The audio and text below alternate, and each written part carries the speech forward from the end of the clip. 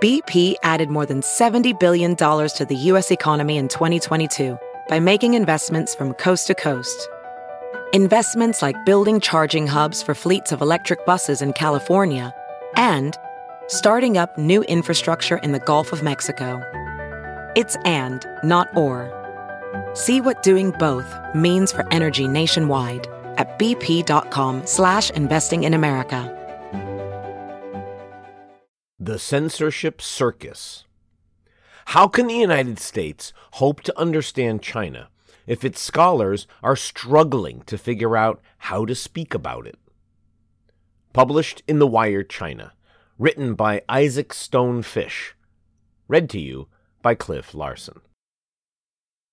Several years ago, a University of Michigan PhD student who had spent years living and researching in China attended a U.S.-based event commemorating the 25th anniversary of the Tiananmen Square massacre. But she was worried about speaking at the event. She knew that if she criticized Chinese soldiers gunning down unarmed protesters, students could report her to the Chinese authorities, which could jeopardize her research, her access to interview subjects, and even her entire academic career. Even though it bothered her to do so, she kept quiet. A few years later, the student who asked to remain anonymous found herself keeping quiet again, on what seemed like a much more trivial matter. In September 2017, she opened Facebook and learned that Chinese customs agents had banned the import of certain soft European cheeses, like brie and gorgonzola. The customs agents blamed too much bacteria, but because Chinese companies could legally make the same cheese, European trade councils criticized the bizarre move as protectionist. The news frustrated the student. I thought, oh no, where would I get my cheese from now?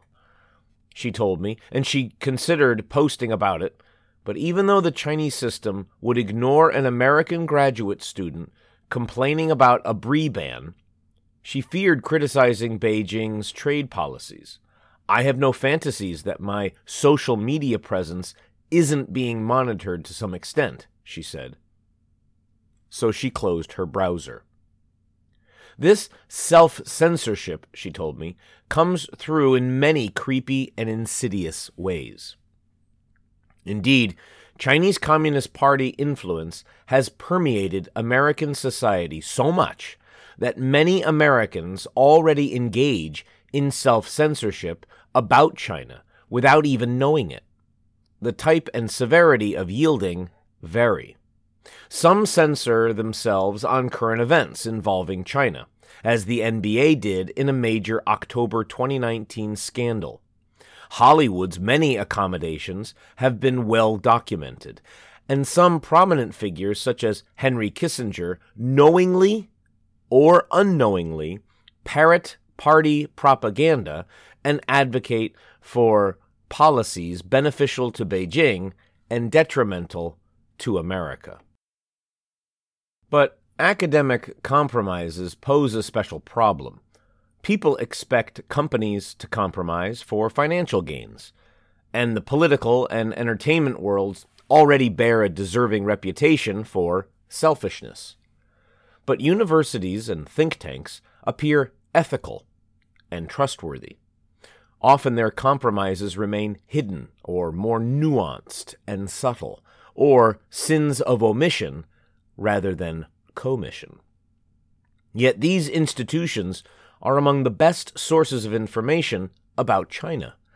Compromises and censorship within American universities restrict the ability of U.S. policymakers, business people, human rights advocates, and the general public to make smart decisions about how to interact with China. They also limit debate, funnel students and scholars away from topics that may upset the party, and amplify Chinese propaganda. In what ways are Americans advancing Chinese propaganda, and why does it matter? Those issues Beijing wants Americans to perceive as the most sensitive are known as the 3 T's: Taiwan, Tibet, and Tiananmen. Over the last several years, that short list has grown to include the governance of Hong Kong and the situation in Xinjiang, a region in northwest China where authorities have imprisoned more than 1 million Muslims in concentration camps. I first learned about the 3 T's while studying Chinese literature as an undergraduate at Columbia University. I remember thinking that their avoidance was crucial for surviving in an alien world, and that they were a fixed concept, like a grammar rule, baked into a language. But by convincing Americans and the need to tiptoe around the 3 T's, as well as in recent years the Hong Kong and Xinjiang, Beijing has largely succeeded in the more complicated and pernicious strategy of making Americans overlook its most sensitive issues, exposing wrongdoing by or criticizing specific policies of top Chinese leaders, encouraging political organizing in China, calling for regime change, or suggesting the party should not rule China. You rarely get them to soften their views overnight, but through a patient process of explanation, incentivization, and rationalization, you gradually bring about an evolution in their views, so that they begin to avoid certain topics and phrasing that might offend Beijing, says Joshua Eisenman, an associate professor of the University of Notre Dame who studies Chinese foreign policy. Moving the mountain one stone at a time, that's where China excels. One of the many tricks the party plays is convincing the world that its rule over China is inevitable. It's not.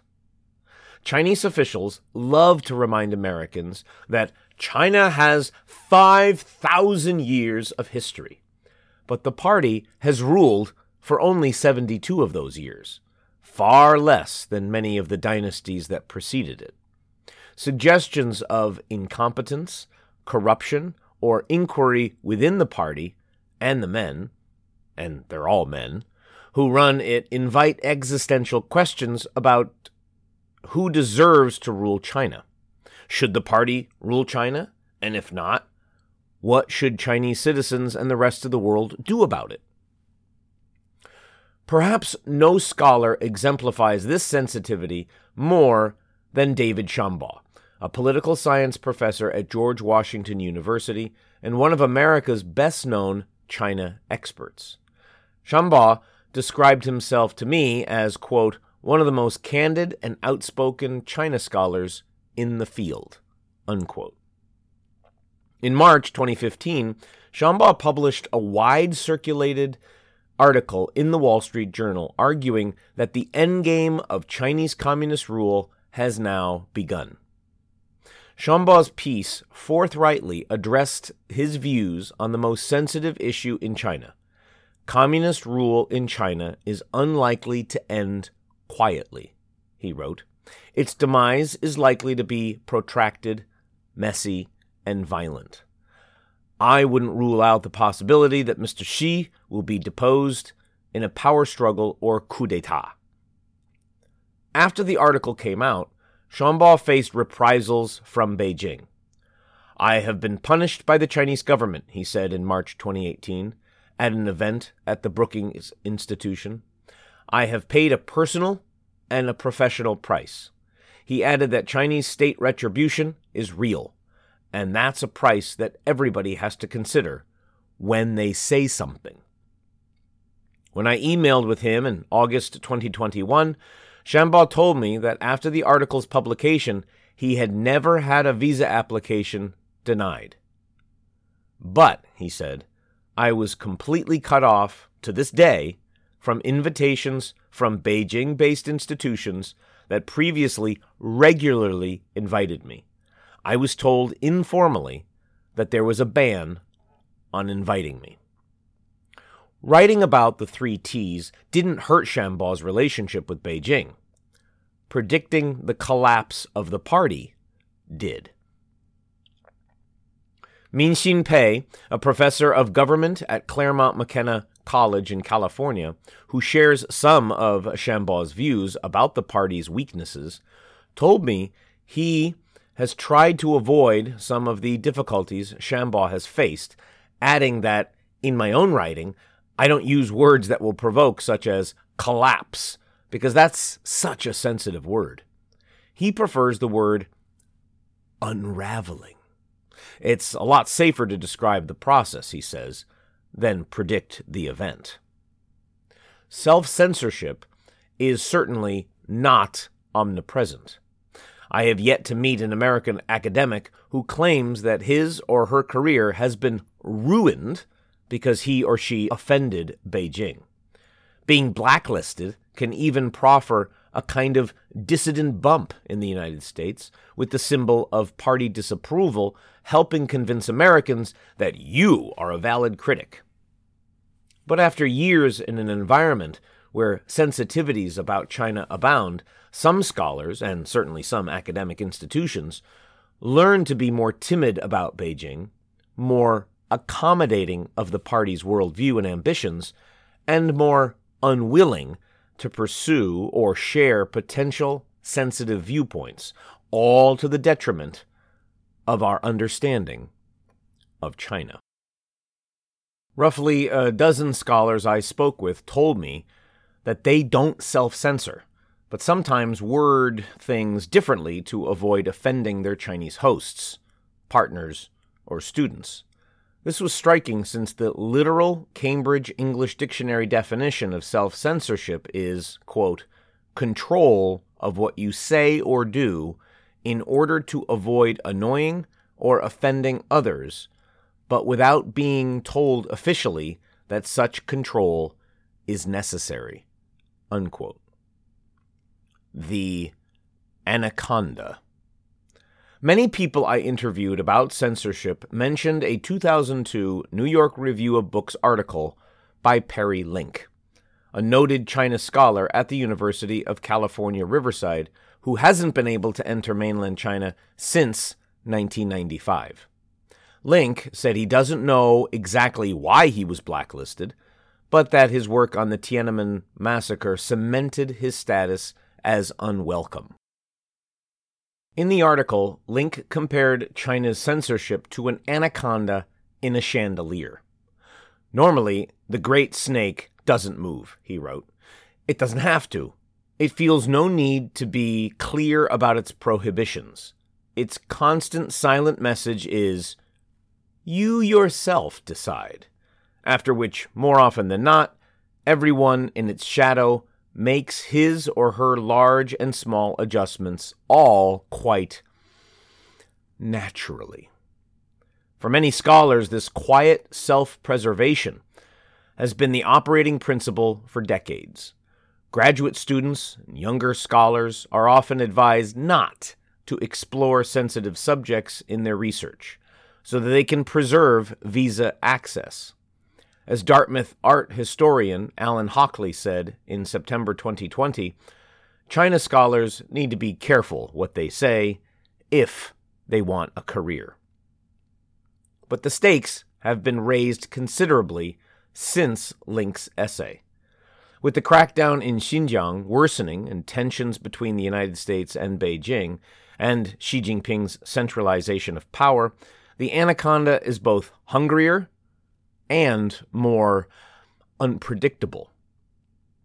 The cruel December 2018 detention of former Canadian diplomat Michael Kovrig, who was conducting research for the nonprofit International Crisis Group and the Canadian tour guide Michael Spavor, personalized the issue for many Westerners.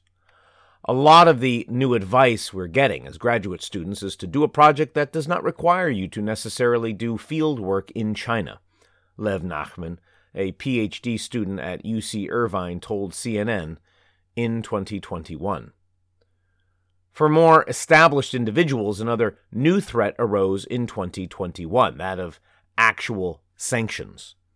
During Joe Biden's inauguration, the Foreign Ministry announced it was sanctioning 28 Trump administration officials, including the former Secretary of State Mike Pompeo and the former Deputy National Security Advisor, Matt Pottinger, for, quote, violating China's sovereignty, unquote. The sanctions not only ban the individuals from entering China, but restrict the companies and institutions associated with them from doing research with China.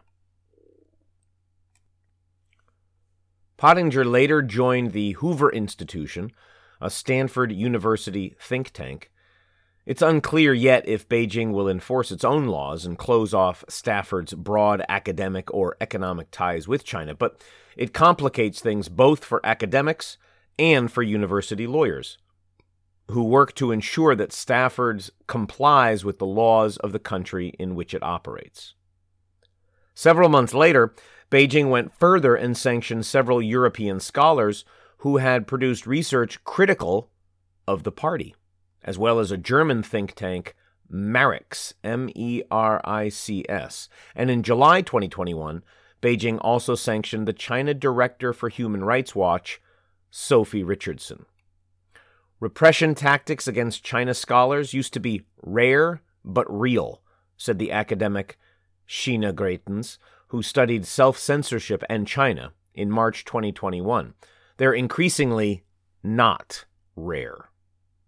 These incidents can have a chilling effect on college classrooms, even back in the United States, especially among junior faculty who don't have the job security that tenure brings.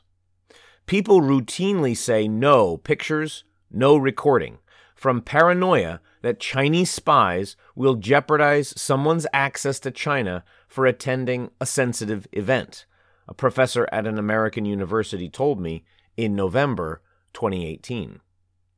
While the coronavirus has caused the number of Chinese students physically studying in the United States to plummet, the number of Chinese students enrolled in American universities hasn't dropped all that much.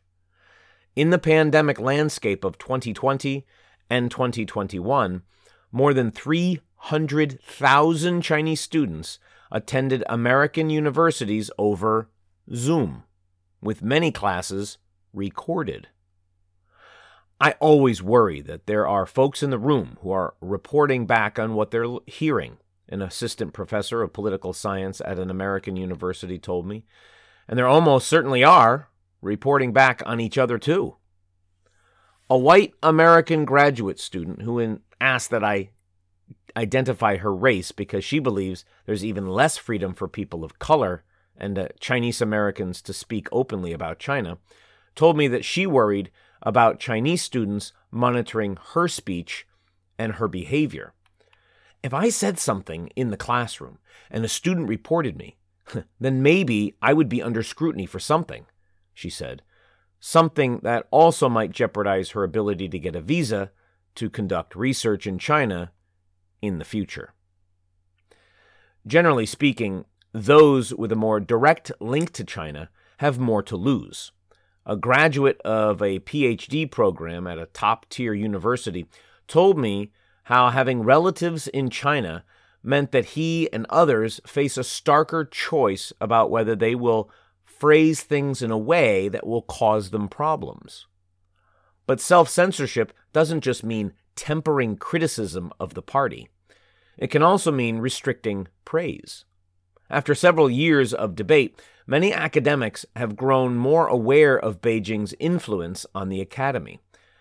But roughly a dozen scholars and activists have told me privately that because of growing worries in the United States, they felt impelled to criticize China or withhold praise from the country and its policies in ways they felt to be intellectually dishonest. To be honest, anytime I praise China, I add, although afraid of being seen as a CCP propagandist, the Stanford University professor Xu Yingqi tweeted in May 2020. Anytime I criticize China, I add, but, worrying it's adding fuel to the already hyped-up Red Scare. That's something Chinese scholars in the U.S. will have to face for the years to come. Victor Shi, an associate professor of political economy at the University of California, San Diego, told me he fears the United States government, in its attempt to protect American institutions from Beijing-backed spying or industrial espionage, may, quote, cause some degree of self-censorship among Chinese Americans, unquote, as they start to fear the consequences of being seen as insufficiently loyal to America. The deplorable rise of violence in the United States against Asian Americans since the start of the coronavirus pandemic has exacerbated those fears. This self-censorship occasionally enters into and skews the D.C. policy debate. In April 2020, a foreign policy analyst at a D.C. think tank was editing a white paper on arms control and wanted to include contributions from Chinese military experts. Someone on the Hill told him that if he invited a Chinese expert, he risked Congress ignoring the project because they wouldn't trust what the Chinese said. The opt-out. There's no good polling in China on sensitive issues. Yet it's safe to assume that Chinese people hold a wide range of views when it comes to the 3 T's and other sensitive issues, and why wouldn't they? It's an incredibly diverse country with a multiplicity of viewpoints. In the thousands of conversations I've had with Chinese people over the past 2 decades, only a small minority expressed offense at perceived American positions on those issues. An only slightly larger minority shared views on these issues that accorded with Beijing's. On the topic of Taiwan, for example, while some Chinese people expressed anger that Beijing hadn't reclaimed the island, others saw it as a democratic model Beijing should emulate. In April 2018, I guest taught a Chinese professor's class on international affairs at Shanghai University. When I asked the several dozen students how many would join the army to fight against Taiwan, not a single person raised their hand. It's not that the 3 T's aren't sensitive, they're just not as sensitive as the Chinese government would have its critics believe. In October 2019, the owner of the Brooklyn Nets, Joseph Tsai, posted an open letter on Facebook postulating why Beijing reacted so strongly to an NBA general manager tweeting about Hong Kong. The one thing that is terribly misunderstood and often ignored by the Western press and those critical of China, he wrote, is that 1.4 billion Chinese citizens stand united when it comes to the territorial integrity of China and the country's sovereignty over their homeland. But Tsai is describing the political system of a country that marshals many individual views into one political cudgel, not the views of Chinese people themselves. That month, a Chinese Houston Rockets fan named Wang Haoda, living in the northwestern city of Liaoning, posted a photo of himself holding up a Chinese flag and a lighter. "I live and die with my team," he wrote. "Come and catch me." Several hours later, police came and caught him. The U.S. needs China scholars in order to better understand these nuances. But unfortunately, instead of rushing to study America's biggest rival and most important trading partner, American students have been forsaking Chinese studies. Data released in November 2020 showed that the number of American students in China has dropped by more than 20% since its peak in 2011 and 2012 school year. The University of Pennsylvania used to enroll more than 1,000 students in its Chinese classes. Now, it's around 700. It's not just an American problem. In 2019, a mere 1,434 people studied China at universities in Britain. As China's power waxes, The Economist wrote in November 2020, the West's studying of it is waning. Given the tight ropes involved, avoiding sensitive subjects for practical and personal reasons, fear of being seen as too soft on China in Washington and too offensive to China in Beijing, it's no wonder American students are opting out. But whether one sees China as an adversary or a partner, maintaining ignorance about the country and its people is a losing strategy. Reduced funding for foreign language learning is further exacerbating the problem. When I started studying Chinese in 2002, my textbook taught me the words for comrade and production brigade before sleep or school. Some people scoff at the way the party, with its clunky talk of a win-win cooperation, harmonious society, and Politburo Standing Committee, has cheapened the Chinese language. But to understand China today, one must comprehend party speak. Chinese language instruction, however, has also been swept up in the censorship circus. With limited funding available, many U.S. universities turned to China's Confucius Institutes for instruction in Chinese language and culture. Overseen by the Chinese Ministry of Education, Confucius Institutes are a global phenomenon, enrolling more than 9 million students at 541 institutes in 162 countries and regions around the world, according to the program's website. Since the organization's founding in 2004, it has opened more than 100 Confucius Institutes in the United States, the most in the world. Many of those have since closed, however, after concerns about censorship. Confucius Institutes encouraged faculty and administrators to step gingerly around issues considered taboo or risk losing their funding. In 2018, D.C. struck back with Senators Marco Rubio, Republican Florida, and Ted Cruz, Republican Texas, supporting legislation that prohibited universities with Confucius Institutes from receiving Defense Department funding for Chinese language training. Lawrence C. Reardon, a political science professor at the University of New Hampshire, said that before his university opened a Confucius Institute in 2010, it had struggled for years to find quality Chinese instruction. We pulled a retired person from their community to teach the language, which was a complete disaster, he told me. The Confucius Institute teachers, Reardon said, provided decent lessons, and he saw no attempt to influence American thought or students. More importantly, in 2015, he used the popularity of Chinese studies on campus to persuade the provost to fund a tenure-track position in Chinese literature and languages. But in April 2021, the university announced it would close its Confucius Institute because of concerns from Washington. The federal government has made it increasingly difficult for us to operate the institute, including the real possibility of losing significant federal research funding if we do not close the institute, a university spokesperson said. Today, there's less opportunity to study Chinese at the University of New Hampshire than there was a year ago. Confucius Institutes are not ideal, but unless the U.S. government spends tens of millions of dollars more supporting the study of Chinese, they are necessary.